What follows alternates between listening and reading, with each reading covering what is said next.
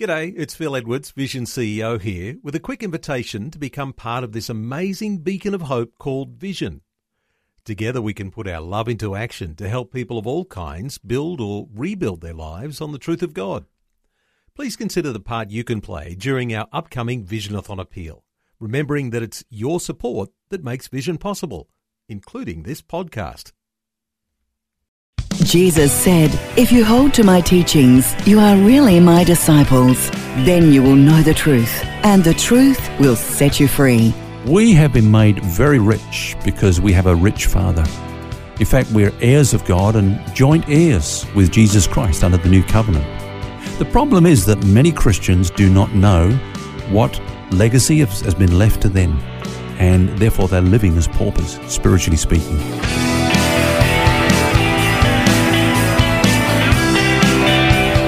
This is Set Free with Ken Legg. Hi, and welcome to Set Free. It's Phil here, and with me is author and teacher Ken Legg. And all this week we've been looking at new covenant thinking versus old covenant thinking. It's a very interesting topic and one that's very important to every believer. And the subject, Ken, obviously is very near and dear to your heart because you've recently written a book about it. That's right, Phil, and that book is New Covenant, New Glory. But it's important to me not from a doctrinal point of view, but mainly from a pastoral perspective, because I care about those that God has entrusted to me. And I see many struggling today because they do not understand the inheritance they have under the new covenant. Because we're really not talking about here knowing the difference between the old covenant, the new covenant, and, doing some sort of head knowledge study. We're talking more about understanding why it's important and how we react to that. It's a changing of your mind, a changing of your motivations, I suppose. Yeah, because it's going to affect your whole life and especially your relationship with God. Now, I heard a story that took place over 100 years ago. A lady by the name of Hetty Green was described by some as being the world's greatest miser. Not the sort of... I don't know. I know a few people who might compete. Yeah. Present company excluded, of course. But seriously, this lady, Hetty Green, she would do everything she could to save money. For example, she wouldn't heat her porridge oats up because she didn't want to pay the cost of heating. So she ate them cold. Can you imagine that? That's pretty tight. Yep. And even when her son was in need of medical surgery, she drove around looking for somewhere where she could get it for free, and it cost her son his leg. His leg was amputated. If she'd acted much quicker, then she could have saved him. And this is the kind of way she lived all the way through her life. Now, the tragedy, Phil, is this, that when she died, she had $100 million in her bank account. Wow. $100 million back then. That's a lot of money now. Huge. But back then it was an absolute fortune. And, of course, the spiritual analogy is that many Christians can live not as misers but as paupers without realizing that they've got a big fat spiritual bank account, and not draw from that, It's a good example, too, of how often, we receive blessing from God and from others, that it all comes in.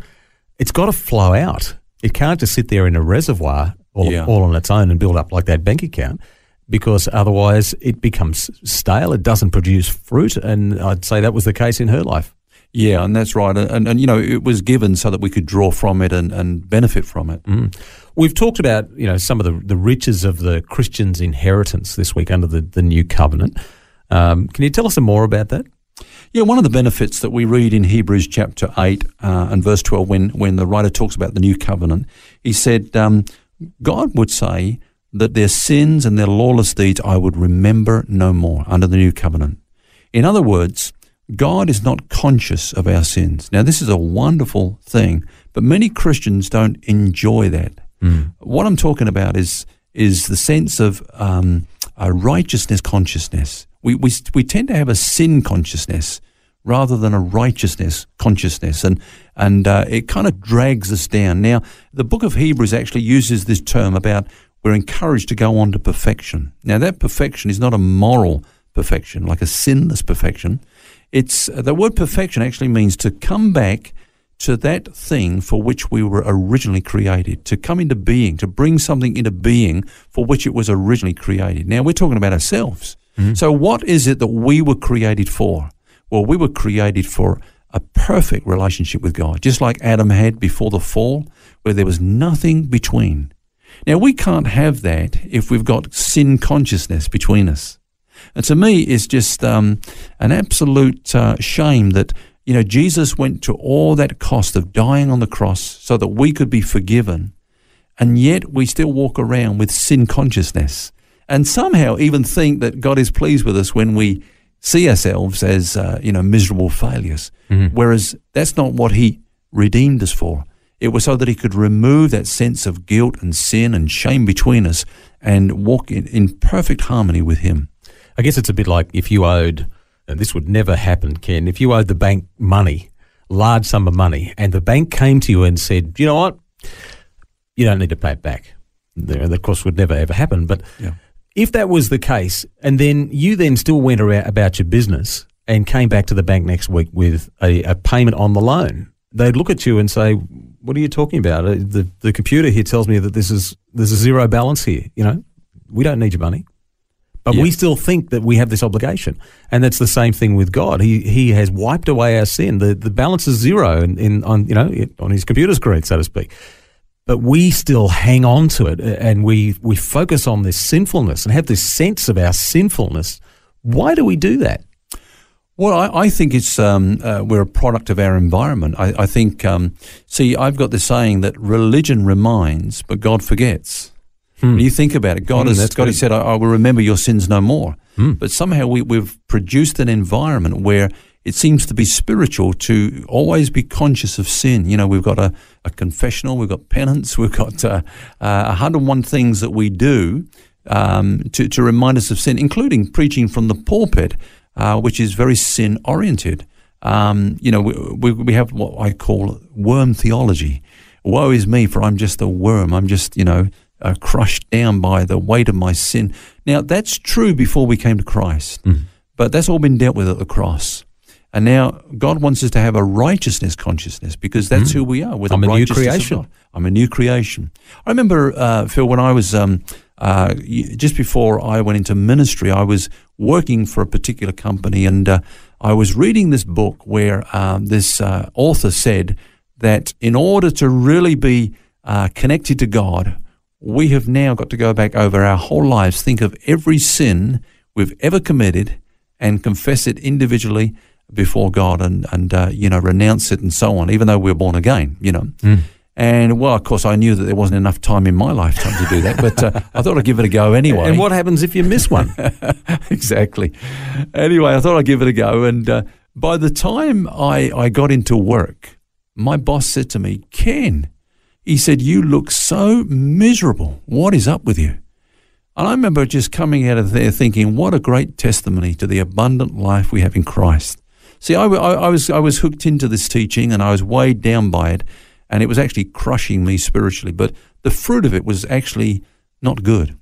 It's another good example of how we are set free. We're transformed by the renewing of our mind. And that's really what has to happen here, isn't it? That's exactly right. And so when the writer to the Hebrews exhorts us, let's go on to perfection. This is what he's saying is, hey, let's come into this relationship with God for which we were created, where there's nothing between. Now, we've just read, Phil, in Hebrews chapter 8, God says, their sins and their lawless deeds I will remember no more. So as from God's perspective, he doesn't see sin. He doesn't think sin. He's not conscious of sin when he looks at us. So the problem is in our hearts.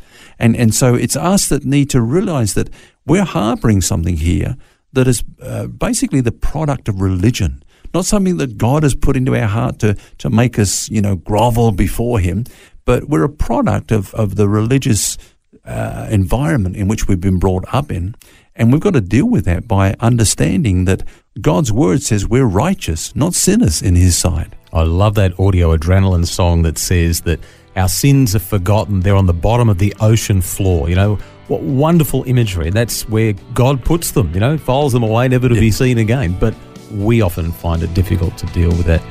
And he uses a lot of analogies like that, as far as the east is from the west, and cast them behind his back, and yet we still don't get it. Yeah, that's right. Maybe we're just a little bit thick sometimes. I know I can be.